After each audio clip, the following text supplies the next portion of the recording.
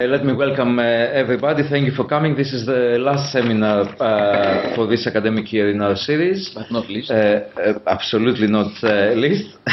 It is indeed a great pleasure to have Theodore Pelagidis with us today. Professor Pelagidis is Professor of Economics at the University of Piraeus in Greece, and he has a claim to an LSE affiliation. He was visiting fellow, professorial fellow here in 2010, sorry. Yeah, not that many years ago. He 2010, a few years back. I was not so precocious at the time. He's also been visiting visiting professor in a number of international centers, also in Harvard and in Columbia University. He has been writing, at least for the last 4 or 5 years, one book every month or so, mostly about the Greek crisis, and I think his presentation today indeed touches upon these issues, talking about the crisis and the way out of the crisis, the Greek growth project, and this relates also to a forthcoming book, which I'm hearing is going to be out in May. Next May, June. In June. So I will not have a long introduction. I think the presentation is quite long, very interesting from what I saw. So I will pass on the floor to you. You have 45 minutes, give or take. Okay, thank you, Vasily, and thank you for the invitation and the kind introduction. I'm pleased and honored to be here with you again after 4 years. This time to lecture on my new book, which I hope will not sound Greek to you. Let me also take the opportunity and thank the Troika of the Hellenic Observatory, Kevin, Vasilis, and Spiros, for doing such a great work here, hosting young researchers and inviting people like me, trying to do whatever it takes. This is the famous phrase of Draghi, to keep the Greek academia alive, to contribute to the public dialogue, despite the serious adversities that the economic crisis has brought to the country and to the academia, etc. So let me begin by saying that, have you locked the door? This book is actually a work, the principal of the Troika has come, of the observatory. So let me begin by saying that this book is actually a work done on behalf of by myself and Mike Mitsopoulos, my co-author, my permanent co-author, on behalf of the Brookings Institution, with the mandate to write down 3 sections on before, during, and after the crisis. So let me begin right away with the first slide, which is how we proceeded. In section 1, we analyzed the so-called Greek paradox of fast growth and low competitiveness for the period before the crisis. Then we had the mandate to investigate the role of domestic politics, especially during the 1993 period, where decisions were taken about policies to be implemented for the convergence period, the ratification of the Maastricht Treaty by the Parliament, to assess the role of domestic politics. For example, did the MPs know the risks, the reforms that should be done, etc. And third, during the same period, we looked at the IMF EU reports to the Greek government. We looked at the classified and unclassified documents, assessing whether the warning signs being sent to the government were appropriate, whether they were emphasizing, and how much the right reforms that Greece's economy was needed to implement in order to be prepared and adjust to such a competitive and demanding Eurozone future environment. So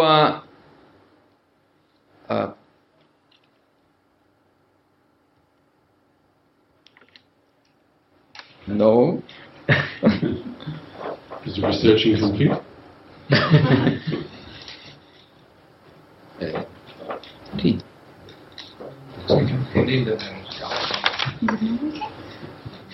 What is the...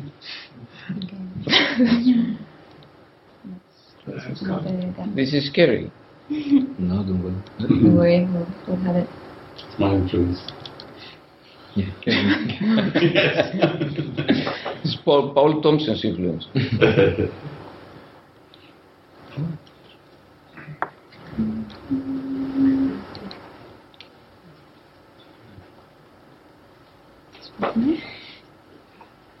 Yeah, I will. it needs some time to. So back to the previous period. The yes, all right. The so-called back then that was called convergence. The orange bars are the GDP growth rate of Greece and the blue of the Eurozone. So Greece clearly outperformed since 1995 the benchmark Eurozone economy. Especially this is evident during the 2000-2005 period. This is very important because you see the real disposable income by deciles. You see the 10% of the poorest people in Greece earned 40% of income during that period. See also Portugal and Spain with an alike evolution, development, and the expansion of during the same period of household credit, and you see the lines there, which the expansion was a driver of private consumption. See the bars. There was an annual percent increase of about on average 4% during the whole period. See also the fading of this effect as we were approaching the first year of the crisis, 2009. The other phase of Janus, the so-called Greek paradox, has two phases: the low competitiveness at the same time, despite high growth rates of 4 or 5% on average. During the same period, we had the persisting inflation differential with the Eurozone of about 1.5 or 2%. This was not clearly a Balassa-Samuelson case, simply meant that productivity was not following GDP growth, and creation of positive net employment was lagging clearly behind GDP borrow-driven, let's say, growth. There was a persistent current account deficit which reached in 2006 to 2007 13%. That means that we had a GDP in 2008 of 238 billion, and we had a deficit of 13%. That's around 30 billion each year deficit. So high budget deficit also, which means the deficit of current account plus inflation. We have to add to all these unfortunate developments the red tape and the growth stifling regulation, the bureaucracy, the fact that the FDI were practically zero, only a few millions, and the public sector debt steadily excessive above 100%, and a consistently low competitiveness rankings relative to per capita GDP. So as every bubble has its burst, we ended up with an income expenditure or an income competitiveness disparity. So one way is to close this gap is to increase competitiveness to match income. The other is to decrease income to match competitiveness. One way or another to close this gap, you have to, at least in the short term, you had to devalue. And since monetary accommodation was not an option, had to devalue internally. The question at the time was how and which exactly was the right recipe, which elements of cost to devalue, for example. So in this context, I would like you to keep in mind that this is not a perfect monetary union.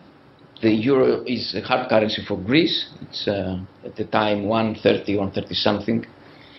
Surplus countries like Germany deny to reflate in Eurozone, so you don't have the option to increase exports in order to compensate for decreasing expenditures. And there was at the time of very reliance on foreign funding, which makes Greece extremely vulnerable to changes in lending conditions. Back to the question of Section 1 now, our research has shown that politicians, yes, did know both the risk of Greece's accession to Eurozone and the structural reforms needed, but they did very little things, especially during the period 2000-2010. Why? Read Viking in Greece and our last book on this, let's say, rent-seeking kleptocratic regime. On the other hand, IMF and EU, especially IMF, kept stressing problems in all this period, but offered rather mild expressions. And that happened also during, just before the crisis, during 2008. This is very important. We consider this situation and this kind of very soft alarms from the part of the IMF as the creditors first before the crisis failure. So I enter now the Section 2 with a mandate to study the crisis. And I let's say, name this section the depression of the century, keeping in mind the famous phrase of Michael Douglas to Sharon Stone in the film, what was the never mind, the Basic Instinct. Chatham House, please. So this is the crisis period. Papandreou Jr. wins the elections with the famous phrase, Greece has plenty of money to spend, and good luck from Olli Rehn. So yes, it took 7 months to agree on an assistance program, as market access had already been lost, and that was a problem at the time, and a serious mistake from the part of the Greek government. So we entered the Troika period, and let me now focus on the second creditor, let's say the creditor's second, I would say, political failure, which is let the Greek government do business as usual, as at least in my view, it was urgent to save the too big to fail Eurozone banks and cancel any spillover effects on the rest of the euro area. So the first problem was that the Troika did not press the government to materialize the details of the first agreement. Instead, it accepted lopsided large increases in taxes with only minor reductions in expenditures. And this way, by preserving the so-called rent-seeking structure of the expenditures, it substantially bailed out the political system, but not the tax-paying productive sector. We do not argue that policies to increase tax revenue should not have been part of the program. We argue that the sky-high debt and deficit could not have been tackled except through a combination of both cost cut and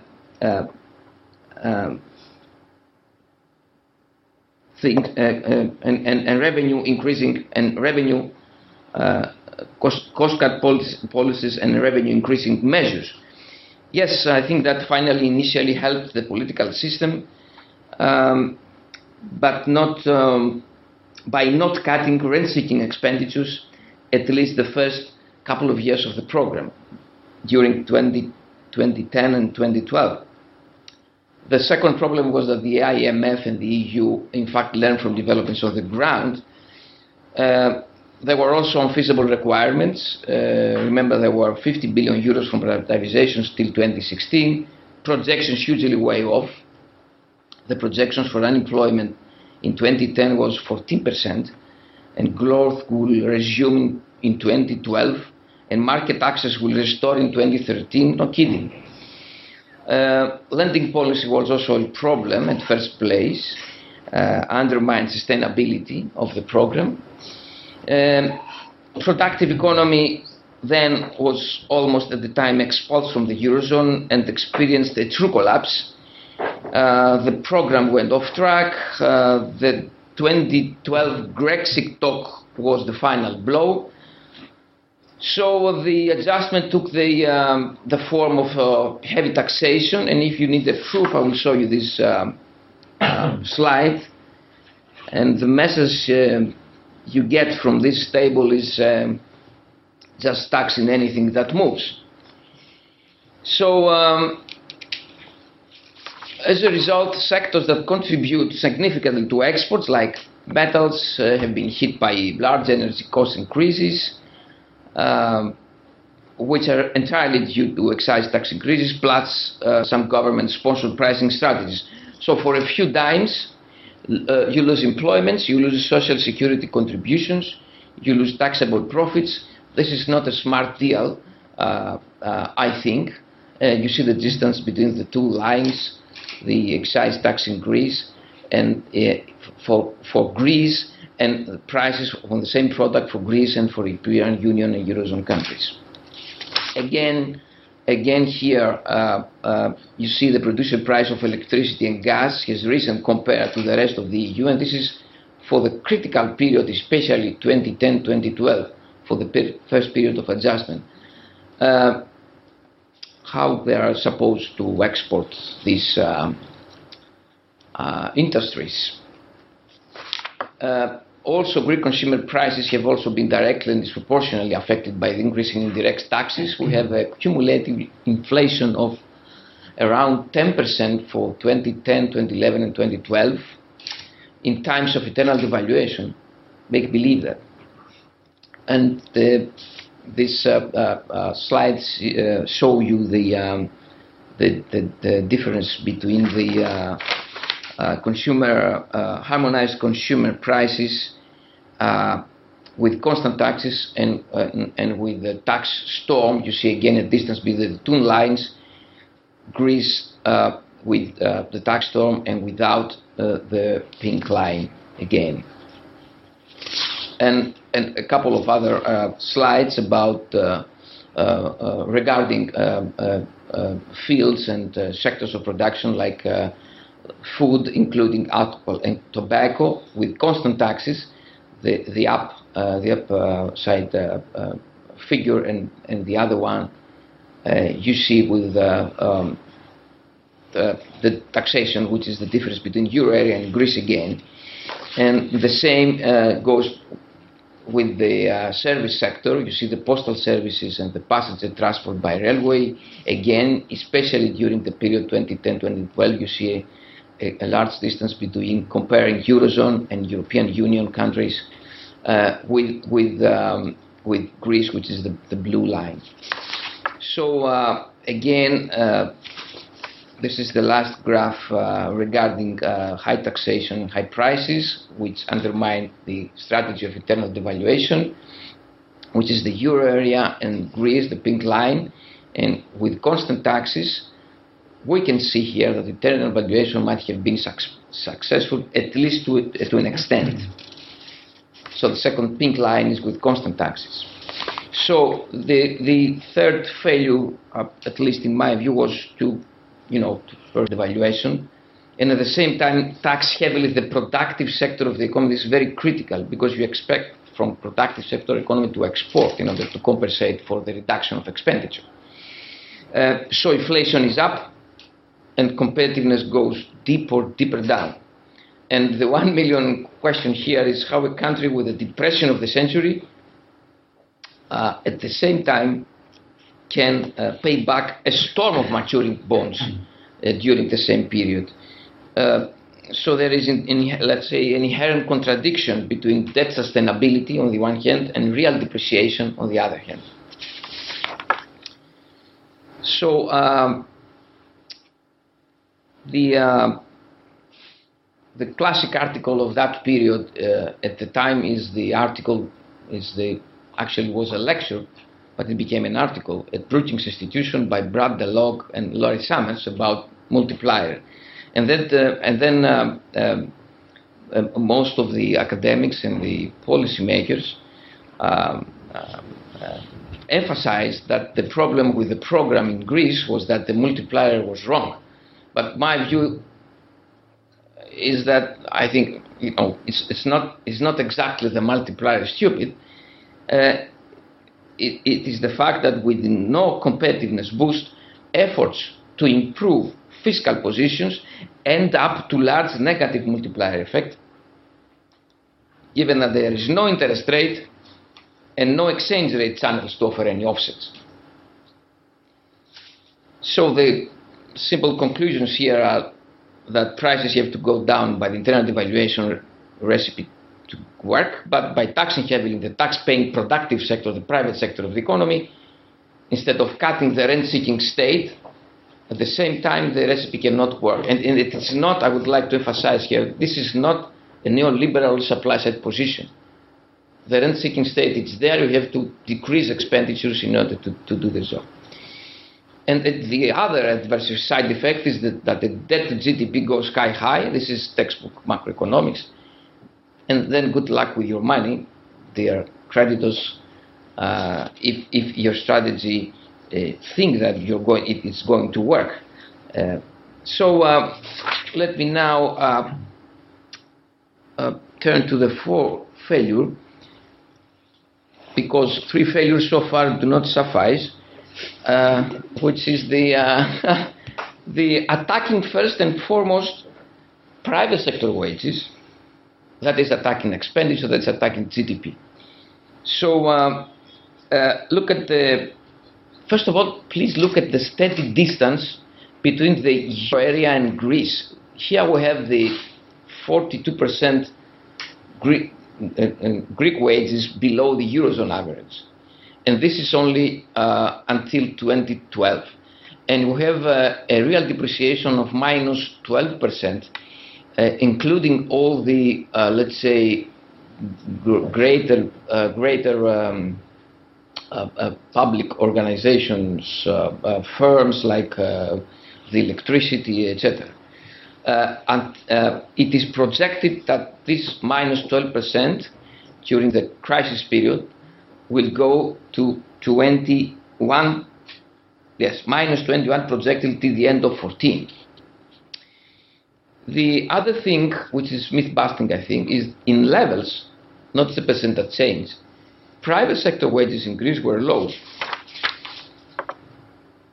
relatively low, in 2009.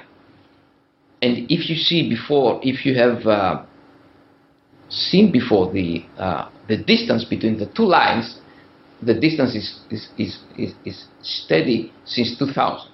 But in any case, as I said, in levels, private sector wages in Greece were low in 2009, even more so if you took out the state-sponsored sectors like, again, energy and electricity and utilities, which used to be the refuge, the shelter of the highly paid rent-seeking customers of the political parties. But these are things very well known, I think, to most of you. So there you see the corporations and the total economy minus corporations, that is the state sector, and you see again that the pink is the total economy minus corporations. The private sector, that is the tax-paying, compensation fell more, tax-paying sector of the economy. Compensation fell more than in the public, the tax-receiving, let's say, sector. And now the balance is worse than it was in 2009. So I think this is the fourth failure of the MOU. And let me just, something that Vasilis would like, I think. Was labor cost ever such a big issue? Let's get the steel mill and aluminum smelter and see the labor cost as a percentage of all cost and the energy cost as a percentage of all cost, and you will see that the percentage of labor cost is very low. It's 10 or 15%. This is the way to help the export-led recovery your support to help with an internal devaluation strategy, reduce wages and increase energy costs in industries where labor cost is 10% or 15% of all costs and energy up to 50%. This is a great idea. Regarding the state, also the thin line is the remaining expenses of central government to net CG budget revenue, and the dense, let's say, line is the salaries, the public sector employee pensions, etc. Instead of cutting remaining expenditures, which is the thin line, and implement structural reforms within the state, which sharply and horizontally, especially after 2012, cut wages. And what is the focus on waste reduction and value for money services? Again, how did they miss this? Yeah, labor cost is only 18% of GDP. Administrative cost is 6.8% of GDP. It's the highest in Europe. Okay, 80%. It's maybe it's low because half of the labor is self-employed, but again, it's very low. So I think that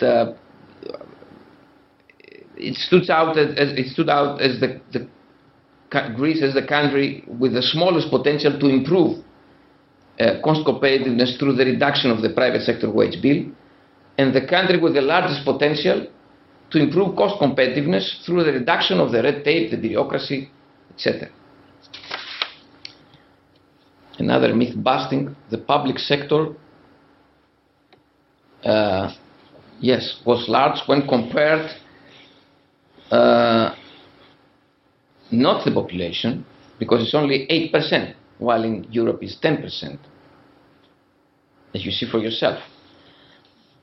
Yes, public sector employment looks excessive when compared to the tax-paying private sector employees. But the key is, I think, to increase the latter. Yes.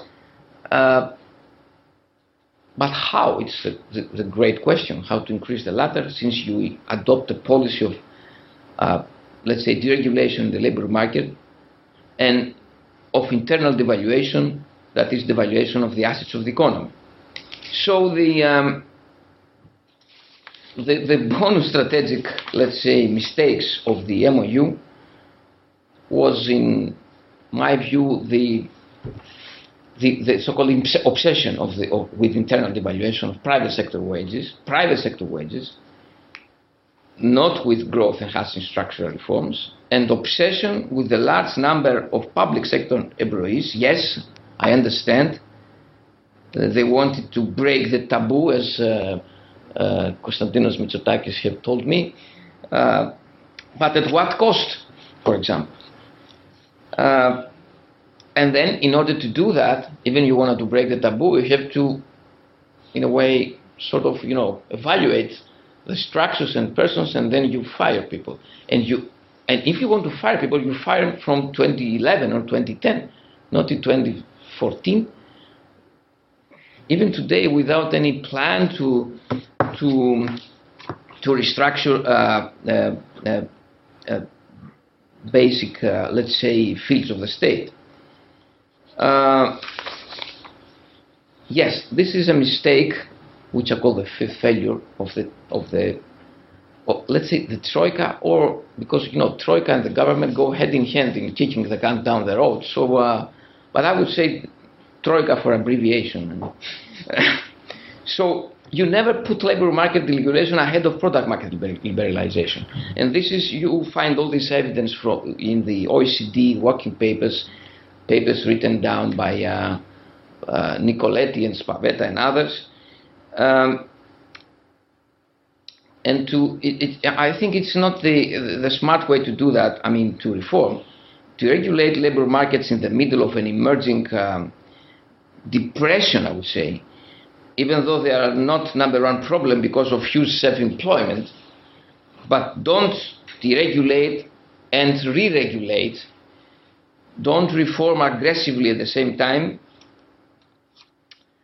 I think that the Troika did not understand the role and persistence of rents in protecting sectors, and they haven't read Pelagidis and Mitsopoulos, of course. So if you need the evidence for that, producers' prices move much more sluggishly than cost, and the result is a larger than planned reduction in real wages. These are not very nice figures, but I will try to explain to you. This is the real exchange rate based on, this is not ours, that's why this is so bad here. We manufacture all, with Mike, all the figures from the database of AMECO, World Bank, etc. But this is taken from Bruegel, I think. Yes, it's from Bruegel, last week. This is the real effective exchange rate based on unit labor cost. This is the down panel, and the Greece is the the blue one, and and GDP deflator performance relative to the rest of the EU, 1999-2014. The blue Greece, green blue Greece. So the up panel is the GDP deflator performance, and the down is the unit labor cost. So you see that in the up panel how prices are resisting, and you see the unit labor cost which goes down. So there's a problem in the product markets. They had to see that from the beginning, from the inception of the program, and the first thing I think they had to do is to reform the product market. So an internal evaluation policy could have worked much more, let's say, effectively or easily. Yes, I'm worrying if this is a happy end, since the title of the lecture is a growth project. But you have a picture of the crisis of the 29. So the practical problem is that here I see is that the private sector has to be alive in any case to pay the taxes that will pay the debt of the government, instead of putting all the taxes to the private sector, instead of cutting expenditures or the rent-seeking expenditures. Yes, and the Oscar goes to Greece. 10 minutes. GDP it's so much down, relatively speaking also, and unemployment is up, over 1 million jobs lost, 28% unemployment. The projection is 28, and the unemployment of youth is 14. Is 60. It was 64. Now it's 61. So the combined failures. Let me summarize again: internal devaluation of productive sector, but not equally of public sector. The first couple of years. Tax heavily but don't cut aggressively excess expenditure, so inflation is up and competitiveness is down. Third, deregulate labor markets in the middle of an emerging depression, even though they are not number one problem because of self-employment, but don't reform aggressively at the same time, the product markets in particular. And scare away investors with Grexit talk and having bondholders, that is mainly the Greek banks, take the hit for the failure to promote growth and enhancing reforms. This is how your sovereign crisis, debt crisis, turns into a full-blown depression. And the stupid question is how a country with the depression of the century can at the same time pay back a storm of maturing officially held bonds. So this is why after 5 years of recession and so much collateral damage, austerity does not seem to be, at least so far, a growth model. Has anything changed since 2013? Yes, Greece is not considered to be, is it a success story? I don't know, but it's not a scapegoat. No more scapegoat. Yes, some bounded good news is that now we have, it's not zero, the primary, the primary balance is not zero, it's now 0.8. and is projected to be even more in 2014. So let's say that the budget is balanced, and the 10-year government bonds yields are down, of course, to around 6%. This is really good news. There are some fiscal at last structural reforms already implemented, among them the social security reform, healthcare reform, yeah, of course, a reform in budgeting and fiscal reporting, the accelerating drive against tax evasion. This is true, yes, and some other implementing growth enhancing structural reforms. Some examples: the 40 and 50% you see is we are in the middle of the road. Let's say half pregnant. The export facilitation, it's very important for the country, and the establishment of one-stop shops, etc. But there are plenty of issues to be addressed in order to be competitive again on these matters. But despite many things have been done, especially during 2013 and the first month of 2014, one is wondering where have these things gone. And my view is that they were implemented too late and reluctantly, so markets seemed that never took notice. And the second is that now the depression means that you don't get the upside of these unprecedented reforms, so there's some kind of reform fatigue, which is gaining some political ground. So that it creates difficulties implementing economic and financial reforms again. So I said it's the depression stupid, because you have to do something now about the depression, and these reforms will indeed show results. And we used to discuss only the coming haircut, or we need a haircut, or what we're going to do with the sky high debt, etc. The problem is the depression, in my view. Some about it, good news.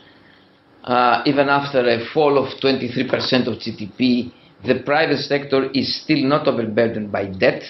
This is very important. It's Greece and red for loans to corporations, blue loans to households, and loans to households, the yellow again, rather low.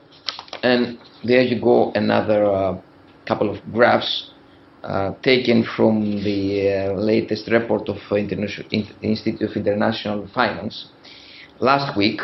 Again, Greece is relatively speaking down as far as household debt and corporate debt is concerned, something like 50 or 60%. These are good news, I think. But there are also risks. These percentages for Greece is before the PSI.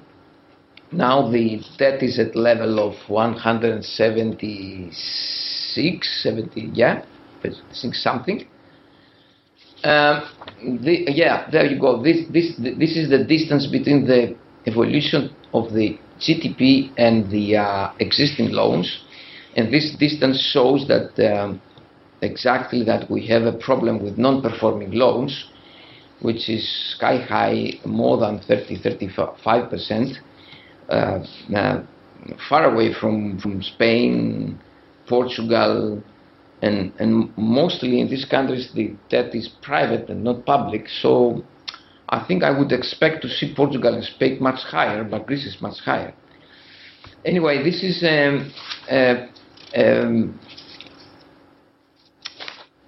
this is a graph that I manufactured last week.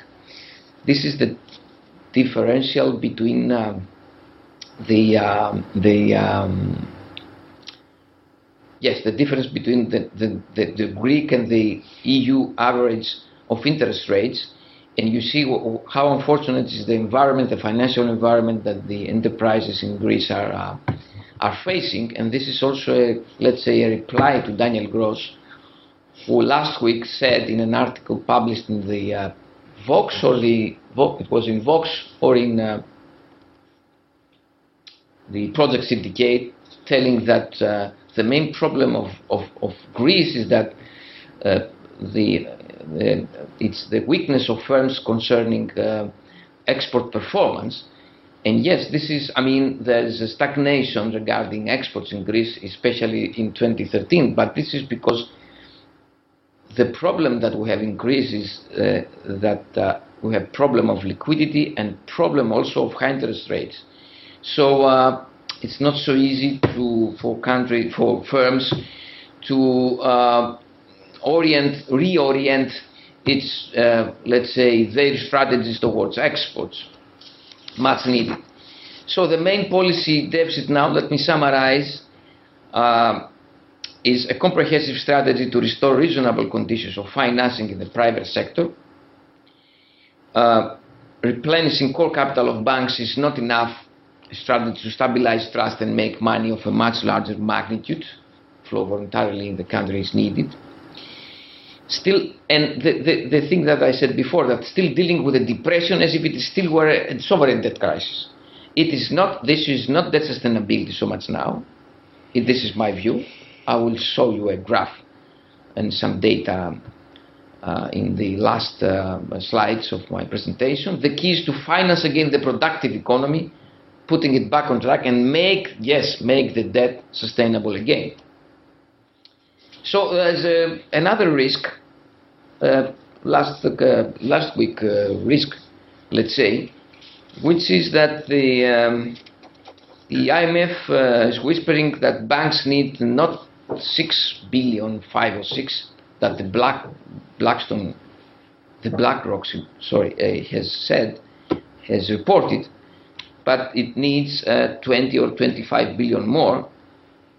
Yes, Grexit might be back anytime, thanks to the creditors again. Yes, every time they visit the country, they create this kind of, let's say, fragility. And then we would say, good luck with your money, again. If this Grexit number 2 provokes a bank run, or even cancel the reboot of the real economy. And let me just say that depositors, not in Cyprus but in Greece, are a bit, are heroes. They still insist on the Greek banking system. We have in our banking system 161 billion with euros, with a GDP of 183. It's not. Still 120 down from what it was. Yeah, of course. Only 2 Greeks have taken their money out. Well, plenty of them, but and 2 minutes, yeah. Grexit number 1, Grexit number 2, scare away deposits, scare away investors, create a huge cost of money for the private sector. These are very well-known things, create financial suffocation. Well, let me just present you 3 or 4 slides about section 3, which is what to do with this kind of mess. It's not an easy question, come on, we're not magicians. We were just trying to find a happy end to tell something new about the future.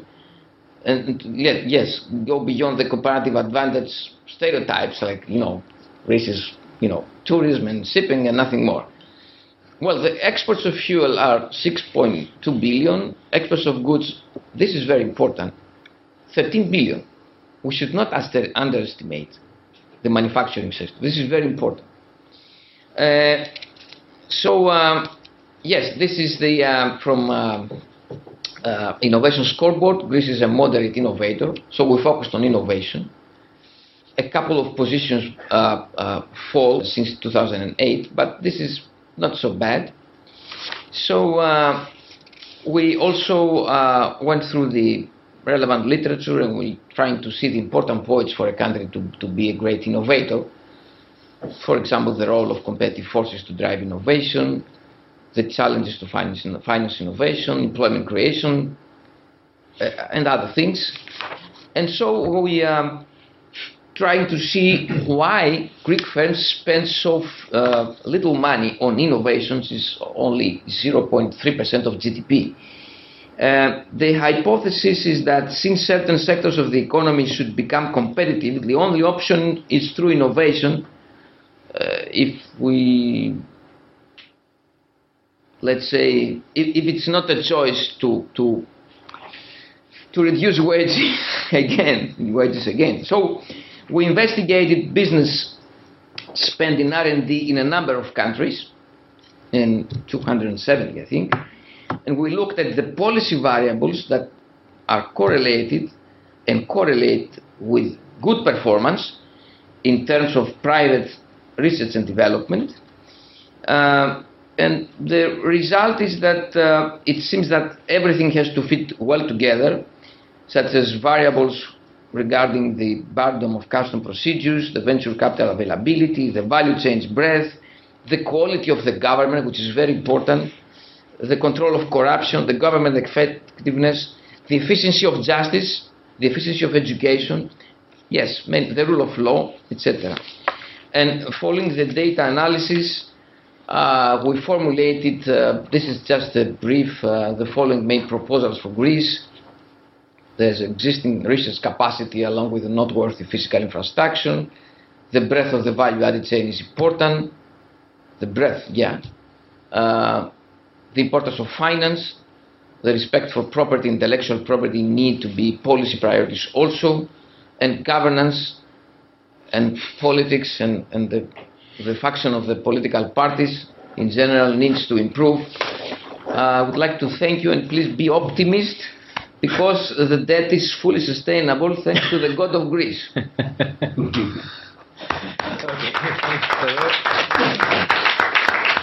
These are the financial needs of the country.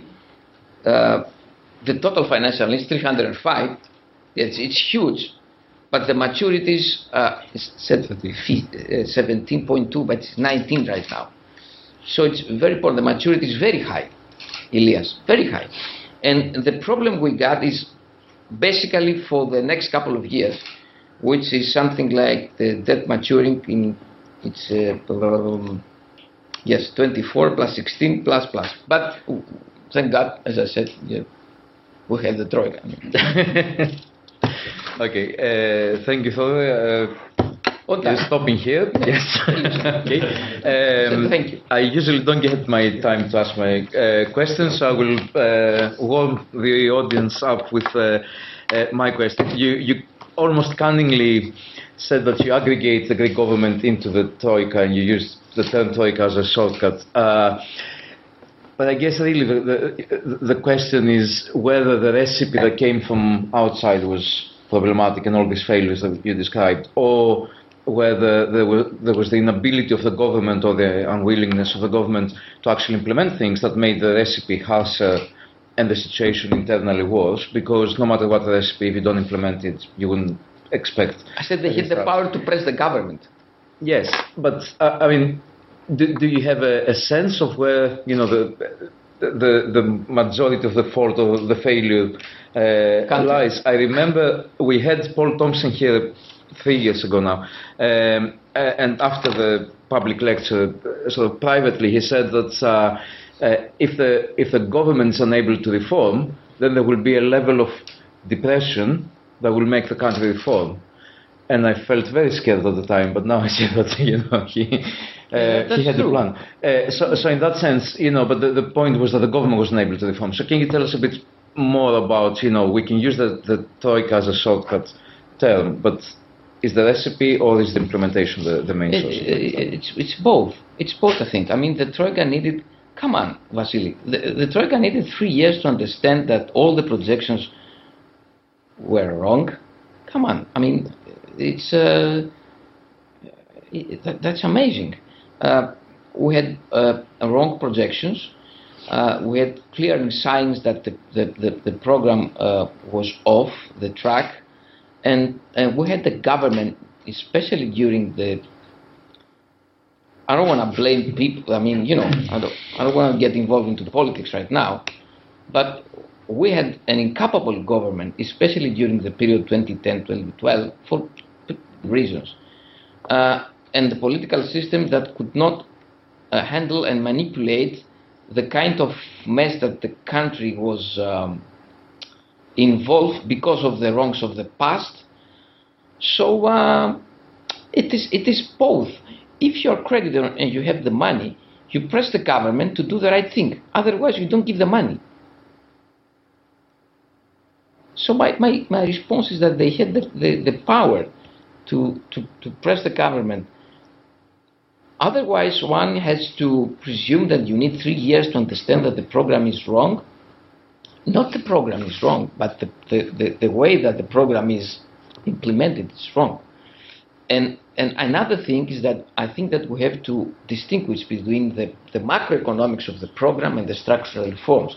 The memorandum of understanding, the first and by agreement, if you go and read, like many politicians haven't done, read the documents. The documents are good. I mean, they give the same emphasis between the tax increase and expenditure, cutting expenditures. But when you see the government taxing the productive sector, the private sector, in order just to protect the rent-seeking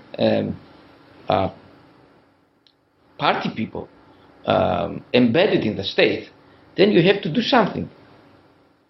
They did nothing. Instead of that, we experienced the nightmare period of 2012, or in order to convince the government to implement the changes, the progressive, I would say, structural reforms, they started do the so-called Grexit talk. So confidence was completely lost, and the program was completely. It was bust. I mean, the country was bust. Come on, it was a nightmare. The last months of 2012 was a nightmare. So, let's say hand in hand. Okay. Kevin? Basically, this is asked the political science question. So can I ask the economics question? It's obviously reversal of roles. This is a strategy from outside which is crude and insensitive to Greece's needs. It's a government which can't implement reforms. Why isn't your conclusion that Greece should actually leave the euro? It's like being, let's say, 50 years old, and you are a lawyer, and then you decide you want to become a doctor. After 15 years being in the Eurozone and having shaped your comparative advantages to be, let's say, yes, competitive with the sectors like tourism or, or other things, agricultural products, etc.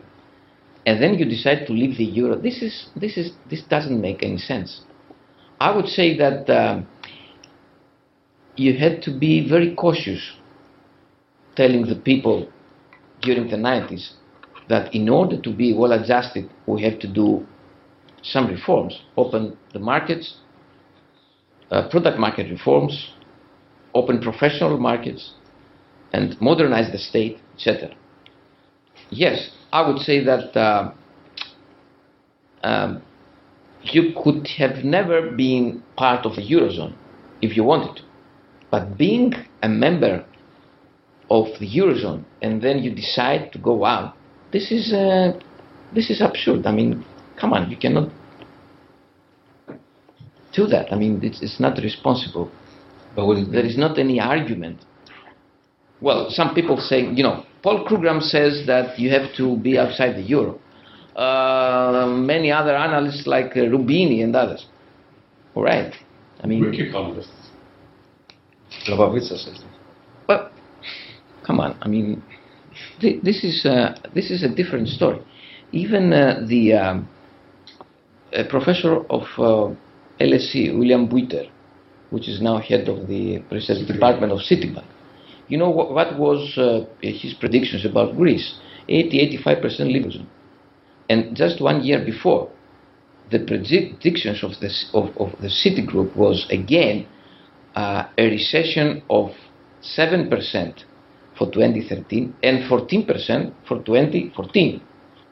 Come on, you have to be serious and see the data, see whether that, for example, is sustainable, and trying to let's say, save the country and trying to think what are we going to do with our comparative advantages. This is the strategy for the country. What will offer to you, let's say, coming back to drachma? Increase of exports, when your value added is so weak, for example, when your imports are 25% of GDP, what? How are you going to compete? And second, this is not going to be, let's say, a better solution for wages, because either you devalue internally or you devalue nominally, having your own currency. Let's say the result is the same. And I would say that the result is more unfair when you devalue when you are in a drachma, for example, because the devaluation has a horizontal, let's say, impact on high and low wages, for example. That's very interesting. The story about wages, I've understood it, you're saying that part of the problem was that prices were going up and wages were going down. And you also to compensate for the things that showed that, I think you said that wages were 18% of GDP or something like that at a certain point. Yes, 80% of GDP. It's very low, I said, because another fact that's so low is not because wages are down, but we have to take into account that 40 or 45% of the labor is self-employed. So when you estimate labor, you actually estimate half of the labor thing you have in the country. I think there was also private sector wages. Yes, Yeah. private sector, yeah. Private sector wages. Yes, of course. But, I mean, if you want to have an internal devaluation, you want to reduce real wages, right? At least to an extent, yes. Therefore implies that wages have to fall faster than prices. So where you've got that gap opening up, basically, that shows the success of the policy in reducing real wages, doesn't it? In order to have a success of this kind of policy is to have prices going down in order to increase your exports and be competitive. The price data you're showing there is for the country for the economy as a whole. It's not prices in the export sector. You may have prices rising faster than wages in the economy, but for export sectors, if wages are falling, they're becoming more competitive. Yeah, but that includes the export sector. Lower prices in the export sector. How are you going to have lower prices in export sectors if for example, your value add, your domestic value add is so low, and for the other part of the value added, the prices are coming from traded goods from outside. So either you have prices up from the tradable sector from the outside as an intermediate, or you have the domestic, let's say, value added, firms trying to export, then you get the same thing. I mean, you get higher prices, so you're trying to lower prices, if you want, by reducing wages more and more. But that reduces expenditures again. It looks like real wages are falling, and I think you need to look at what are the export prices to see whether the export sector is competitive. Yeah, yes, I understand. So you want me to break down the number and see? I'll do that, but I don't think I don't remember a very different development between the two, let's say, things you mentioned. Of course, during 2013, as prices went down, that was supposed to help exports, but on the other hand, exports were stagnant during 2013, and that is because the firms have been exhausted by high interest rates and illiquidity. So the problem has many variables. That's why I'm emphasizing that the problem has to be found in depression and not so much in something to do with debt. Because the debt is high, but the Troika has made a good thing and said it all after 2025. and that's true. And he has already also reduced interest rates. And I think that after the elections, we'll do the same again. So if you see the period 2016 to 2024, the average yearly GG debt maturing is only 6.9 billion. It's very low. And the average annual servicing cost during the whole period until 2047, it's only 5% of GDP. 5% of GDP we had before the crisis. So it's not unsustainable, I would say. Yes, we need some help, especially for the coming years, 2014 and 2015, in which this is very important. That table depicts the problem we have for the 2014 and 2015, which is the debt maturing for the and plus interest payments, and the total servicing cost is 33 billion and 25.9 billion. So for the next 2 years we have around 60 billion to service, and finance from the IMF is 30. So we need to find through privatization, through primary surpluses, etc. 7.8% of GDP, which is really high. And that's why, yes, we need some kind of, again, rearrangement. But I would tell you something, Kevin. The political system uses this kind of, let's say, adversities for the next couple of years to say to the Troika that we need help again, because they need some money, the political system itself, to survive. Otherwise, they're going to be changed like the T-shirts, I thought this was part of your optimistic slide, though. Well, it is. If you see the financing of the 2013, it's the primary surplus of 2013, which is $500 billion. It's the primary surplus, although that the Syriza has said that they don't believe in the primary surpluses, they believe in zero surpluses. Either cases are not textbook economics, Elias. If you want to implement a kind of policy of counter-cyclical, you need some kind of yes. After all, you are left wing a party. You need some kind of deficit in order to fight the recession. But to say that the right thing is zero, come on. This is and yes, privatization revenues is 4 billion. Is it too much, 4 billion? They're supposed to. That's a rhetorical question. It's not so easy to sell, the public firms during a recession period. I think that the Troika understands that very well. But it is projected for the Greek state to sell 14 public organizations during 2014. Well, if this program succeeds, if we have elections and we have another government, I don't know. Maybe in this case that would be unsustainable. But looking at the numbers. Okay, let's take another question. Yes, I'm sorry. I'd like to bring back the relationship between internal devaluation and the banking system. I think it's somehow missed. Now, we all know that the banking system is very important for investment because it provides credit to investors. And the key to recovery is investment.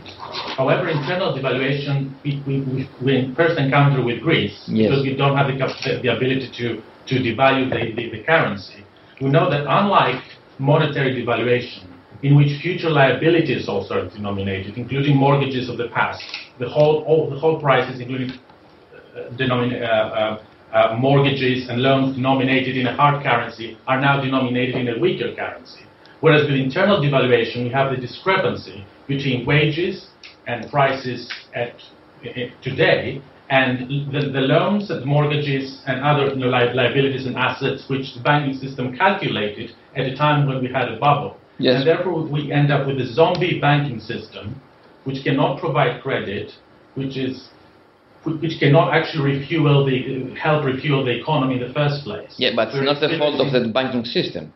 Yes, yeah, it's not. Because the bonds that Yes, Yeah, but what I'm saying is that the internal devaluation is possibly responsible for a slow death of the Greek economy.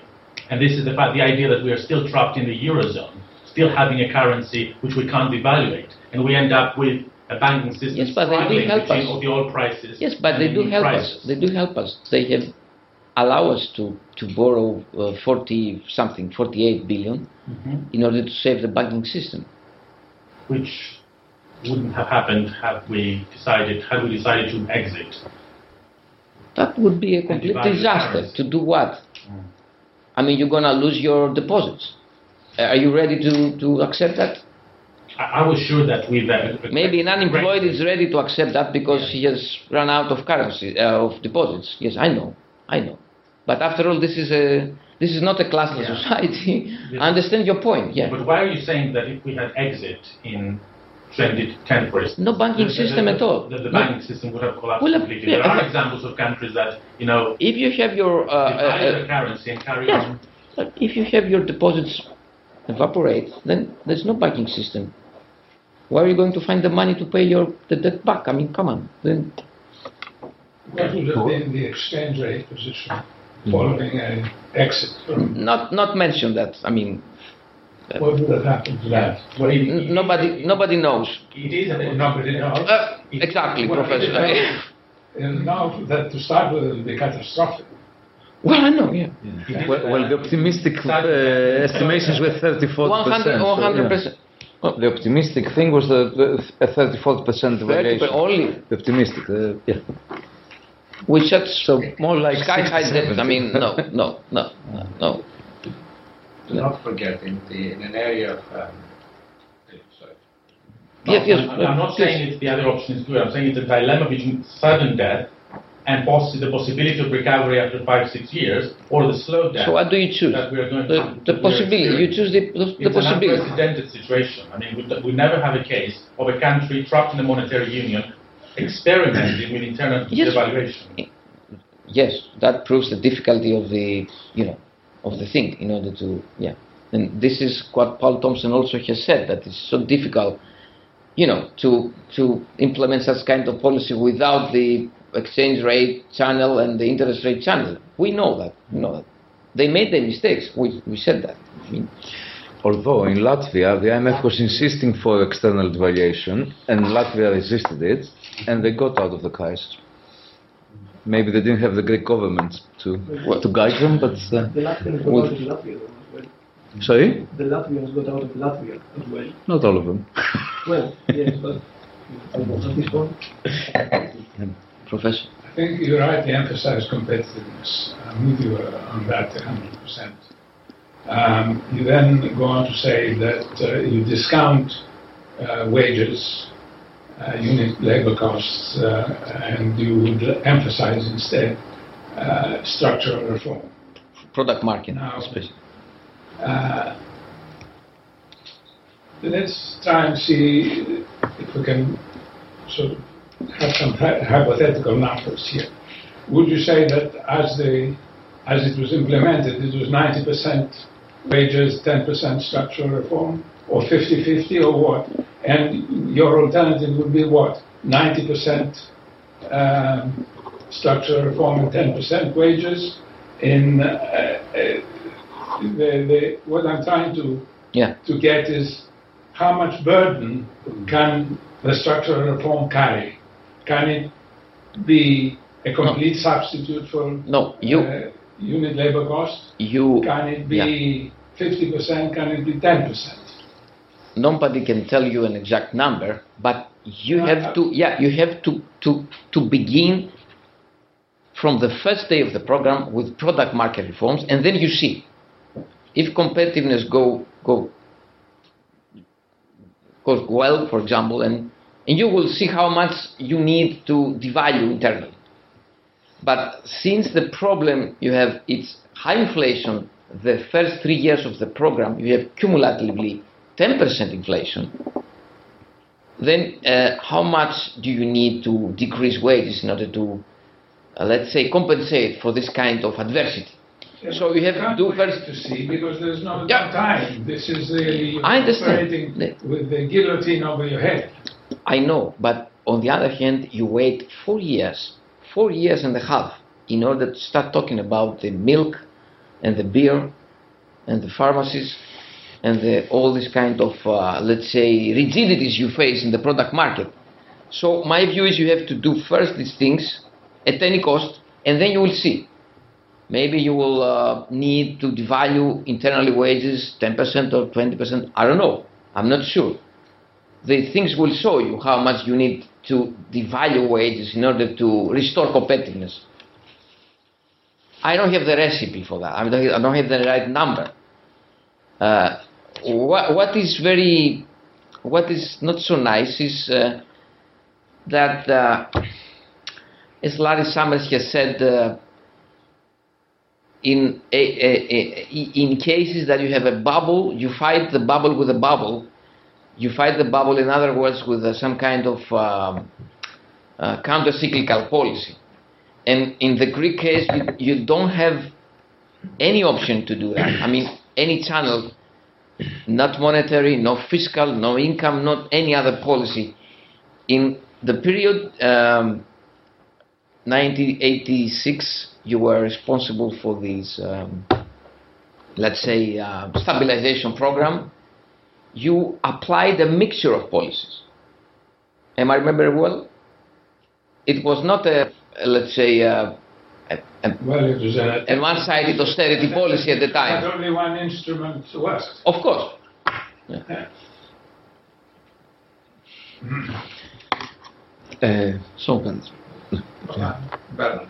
Bernard. Can I get back to the banks? Oh. There's some deposits. You have deposits. I had all kinds of interests. Most of them shouldn't be declared anywhere. I mean, the high default level which went past me there, the whispers from the IMF of the size of the recapitalisation which came up somewhere at the very end, and the fact that a few days ago the major banks appear to be remarkably successful in raising money for recapitalisation purposes from a variety of sources. I then begin to wonder how and who was putting that money in and why. Not all of them. Some of them did. I mean, some of them were well oversubscribed in terms of money. Yes. But some of them possibly were also getting money because people were being dragooned into pushing money into them, and one of the sources of investment for various institutional investors, including good pension funds. Now, as a result of the kind of things which I'm interested in, I'm more used to seeing pension funds being dragooned into rescuing dodgy organisations, be they governments or banks, rather too often. So, can you comment upon this supposedly successful recapitalisation in the context of this extraordinarily high non-performing loan rate and the whispers which are going around at the moment, and the fact that basically if you don't do the banks right, we're still in that situation of the graph that we showed at the end where borrowing rates are extraordinarily high and nobody's prepared to let out any money to anybody. Yeah. The Alpha Bank and the Piraeus have better results and better prospects for the future. The problem is Eurobank and the National Bank of Greece, so you have to differentiate here. And second, yes, 20 or 25 billion. This is a system pay as you go. I mean, now the needs of the bank are 5 or 6 or even 7 billion. This is true. But if this situation continues, then the banking system, yes, will need 20, 25 billion.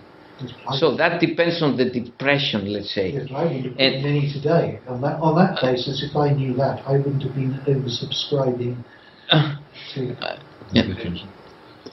Let me also say, excuse me, Elias, that unlike Spain, Ireland, in Greece, most non-performing loans are loans to corporate, to businesses. So if a strategy to deal with the depression is implemented, A lot of this can be salvaged, at least partly, unlike more money sunk in a huge real estate project nobody wants in Ireland or in Spain. So it all depends what you will need. It all depends on the prospects are good for the economy, right? I mean, relatively speaking, good. I mean, we are expecting 1% GDP growth for the first time this year. Why? Yes. And that would make that will stop the degradation of the quality of the loan portfolios. That would help the value of collaterals.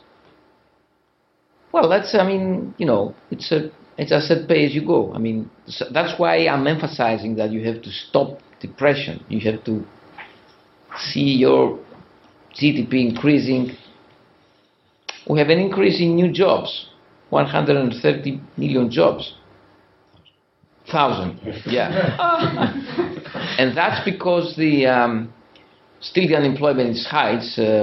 It's 20, almost 28%, and that's because we have some new families, you know, households intending to enter the labor market. So the labor force participation is increased, and that's why, despite the fact you have net increase of jobs, you don't see that decrease in unemployment rates. But that creates, let's say, incomes that will pay back the debt in banks, and, you know, it depends. Well, then I didn't quite know what that 25 billion is set against the 6 billion. If you take into account, I mean, all loans in delay, yes, in order to in order to help the economy, you need 20-25 billion, yes. But if you get all the loans, not the loans that are debt right now. An answer to my friend. All right, Elias, thank you. I participated into two. You get warrants. You get free warrants, heavily discounted rights issues, so it's free money.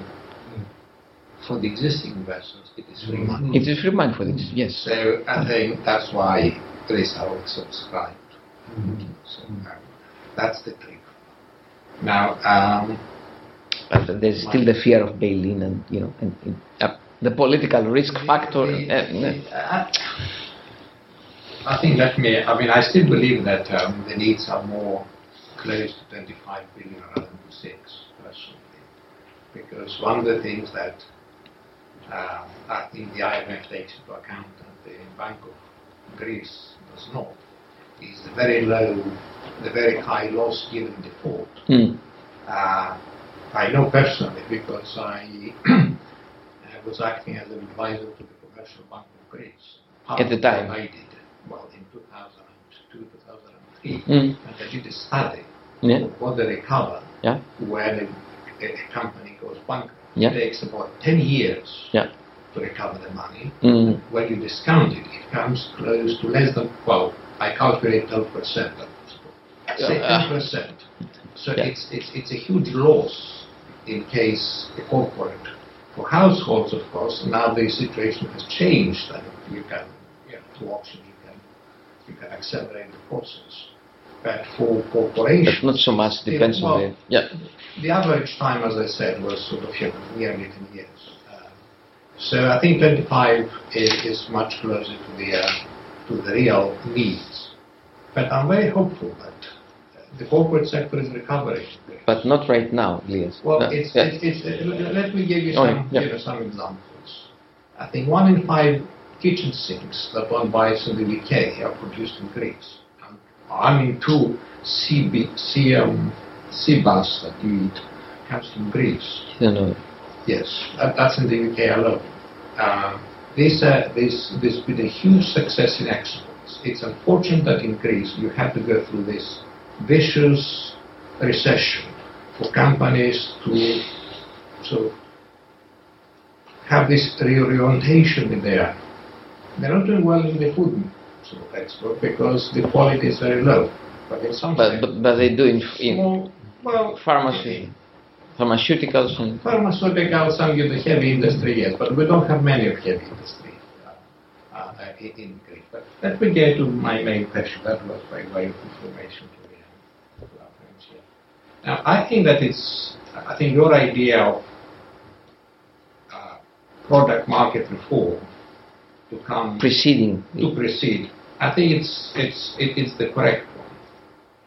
But you have a problem. Not a feasible one, yeah. Yes, I mean it takes a long time, and you have the Damocles sort of sword over your head. So you have what is quick and dirty.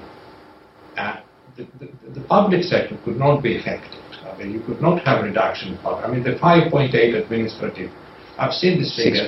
6 point whatever. I've seen one 5.8. I mean, they exaggerate. Because you have to have a well-managed system with command and control at every stage, and Greece does not have, the public sector in Greece does not have this system which can measure, implement, and can work without this waste. Unfortunately, that will take another 10 years to reach to that stage that you are claiming, and then to cut the civil service by, say, 200,000, some numbers. Well, what do you do with this people? I mean, they're not skilled, they're not intelligent, they're not very well educated. So what do you do with this people? Better educated than in terms of 50% of the servants have only high secondary education. But the level of education in the public sector is much higher than in the years of schooling. 50% are sort of, have only done 3 years of public. This is well known, yes. This is 50%. But it's still better than in the private sector. Well, what do you get? 3 years of high school. I mean, do you remember anything from that? Everything. Yes. I understand your point. I think it was a good policy. Where it has failed, I think, is that there was not investment at the same time to take advantage of low wage, sort of get into slightly more innovative activities to help the export sector. I think we haven't seen that. Yes. Who is going to invest with such kind of degradation of assets? This is not. I mean, come on. It's actually when you have this. I mean, the cost of capital has not increased significantly because if you come from abroad. Yes, but the market is still closed. I mean, it's not so easy to enter certain pockets of. I think it was the political climate and the political part that not helping us. Of course, there is a season of votes at ports, etc. I think that was the missing element, and that's what is missing. A lot of capital take advantage of low cost.